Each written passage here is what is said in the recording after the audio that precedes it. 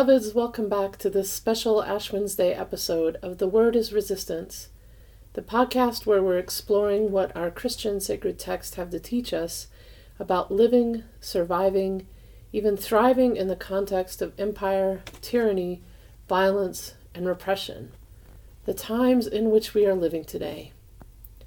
What do our sacred stories have to teach us as white folks about our role in resistance, in showing up, in liberation? We are building up a new world. This live recording of Dr. Vincent Harding's Song for the Freedom Movement is from a multiracial group of activists and musicians in Denver, Colorado, who come together occasionally for movement choir practice to bring singing back into direct actions and other movement spaces. This particular choir practice is from December 2014, being led by Minister Daryl J. Walker. We are deeply grateful to the Freeney Harding family for letting us use the song for this podcast. I'm Reverend Ann Dunlap, back with you again today. I'm a UCC pastor in the place currently called Denver, Colorado, here on Cheyenne and Arapaho land, and the faith coordinator for Showing Up for Racial Justice, or SURJ, nationally. This podcast is a project of SURJ Faith and SURJ Action, and is particularly designed for white people talking to other white people about race and white supremacy. We believe white people like us, like me, have a responsibility to commit ourselves to resisting white supremacy, to speaking up and showing up and disrupting white supremacy where we find it, including in our own Christian tradition. We'd love to hear from you, and especially from folks of color, about how we're doing. The word is resistance.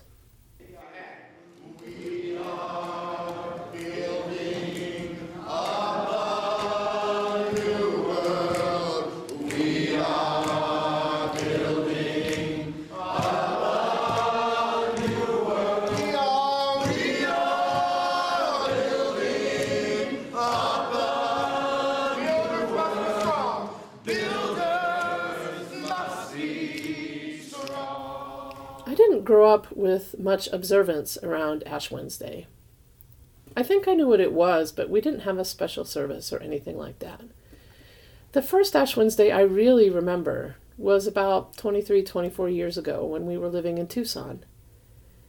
We were in a feminist study group that started around Lent, reading together theologians and scholars like Dolores Williams and Bell Hooks. That was my introduction to interlocking systems of domination, in Bell Hooks' words, that really began a whole journey for me of deconstruction and dismantling and rebuilding, a journey I am obviously still on. At any rate, we met on Wednesdays, and maybe that was even the first meeting, when one of the women said, "It's Ash Wednesday," and we went outside under the clear desert sky, and she scooped up some dirt from the churchyard and danced around the circle, marking our foreheads, not with a cross, but a circle. "You're made of the same stuff as the stars," she said. "You're stardust." I felt whole and loved and precious. Ever since, there is something about the ritual of remembering our humanness, our fallible, frail, resilient humanness, marked with ash and oil and dirt on our foreheads, that I find very moving. I should say, in my experience, I've not ever participated in an Ash Wednesday service that was heavy on human sinfulness, or a bashing of our mistakes and errors that's full of guilt and shame, a kind of ritual of reminding us that we're so terrible and depraved, and thank God we're saved because humans are so awful. I'm not interested in that. No. We're stardust. Stuff of the earth. Stuff of the universe. And yes, we are imperfect. And yes, accountability for harm is important.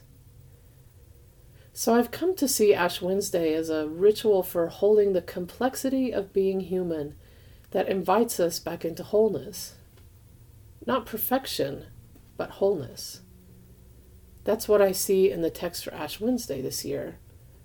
A call to return to wholeness. A call to return back to the divine from the paths we've strayed down towards injustice, towards oppression, towards isolation, towards performative piety, towards harm, towards greed, towards forgetting what is divine, what is sacred. Ash Wednesday is the call to return to wholeness, a wholeness that is justice, that is solidarity, that is repair and restoration, that is food and shelter and abundance.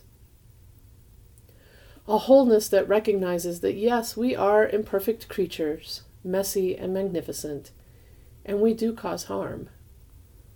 A wholeness that offers us accountability, a way to repair harm done rather than being tossed aside.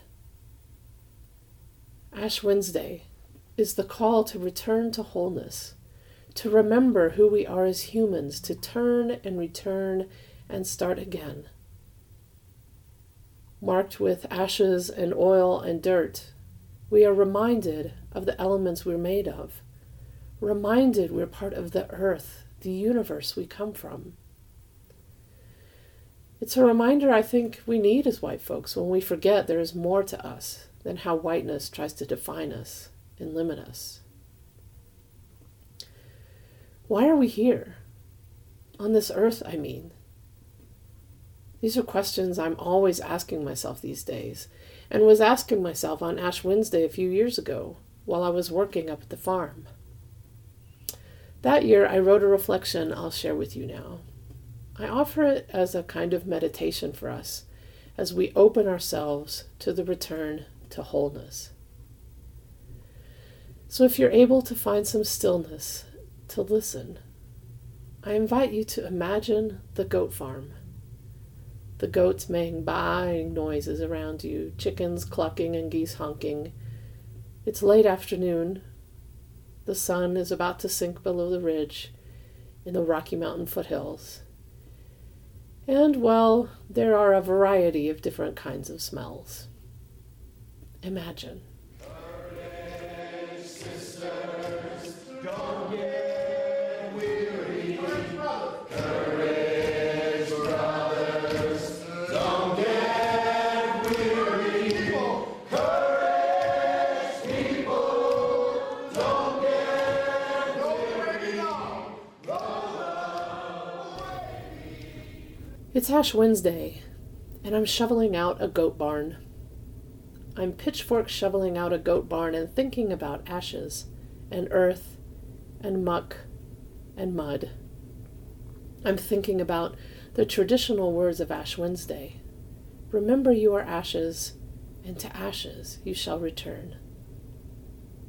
Mostly I'm thinking about muck. With the big snows we've had lately, the muck is even muckier than usual. It never ends, you know, the muck. We come from this too, don't we? I'm shoveling and thinking about how we come from this stuff that is caked on my knees from holding yearling kids as we adjusted their collars. We come from this stuff too. And I don't really mean that we're muck because we're sinners, no. Just that we're elemental. We're made of the stuff of the earth, like this muck is the stuff of the earth. And I'm shoveling and I stretch, and the spring hinting wind cools off my February sweat. And yes, we are this too. We are made of the stuff of the earth. Air, this wind, this labored pitchfork breath, these snuffle kisses and welcoming bleats from the goats. Fire, these aching muscles, this anointing of goat tails and rooster combs with healing salve, this sky ablaze as the sun sets over the mountains. Water, these slick, snow-muddy rivulets running downhill, these geese Fred and George splashing with delight, these water buckets filling and spilling so no one thirsts. Earth, this grounded animal love, these mountains, these deer leaping into the pasture, and yes, this unending muck. We are elemental. We are made from all of this. Air, fire, water, earth, the stuff of the earth, of creation, sacred. We are the stuff of the earth, earthy, muddy, breathy bodies that stretch and love and creak and sing, and that have limits. Our bodies break, our hearts break. As I take a moment to rest, I think about our fleshy bodies and their limits. We are not robots or machines whose only purpose is to produce. We are fleshy, tender beings here to love, here to be in awe, here to shovel out a goat's barn so they have a clean place to sleep. The goats and chickens and geese are in bed now, and I'm sore. I drive down the mountain back into town. I'm thinking about muck and about ashes on my forehead. I need those ashes on my forehead today, marking me, reminding me that I am elemental. I am a tender, fleshy, elemental human being, sacred. I pull into the parking lot of my partner's church and text her. I smell strongly of sweat and barnyard, so she comes outside, and under the light of the waxing crescent moon, she offers me the elements, bread and juice, and then marks my forehead with ashes. She uses the traditional words. In my elemental body, though, I hear, "Remember you are muck, and to muck you shall return." May it be so. Courage, sisters, don't get weary. Courage, brothers, don't get weary. Courage, people, don't get weary. We are not robots or machines whose only purpose is to produce. We are fleshy, tender beings here to love, here to be in awe, here to shovel out a goat's barn so they have a clean place to sleep. Ashes, dirt, stardust, muck, wholeness. Ash Wednesday is a call to action in itself, right? The call to turn and return, the call, especially in this year's readings, to examine ourselves, individually and collectively, and dismantle oppression and assure that our treasure, that is to say, beloved, liberated, just community, our treasure and our heart are all in the same place. That, as Adrienne Marie Brown says, we are practicing the world we wish to see. That in itself is part of your call to action today. Take time on Ash Wednesday, whether in your backyard or at a church you can trust, to recommit yourself to the divine. Recommit yourself to dismantling all the things that get in the way of everyone being whole and free. The other part of your call to action is connected to the first part. One of the things that gets in the way of everyone being whole and free is anti-Semitism.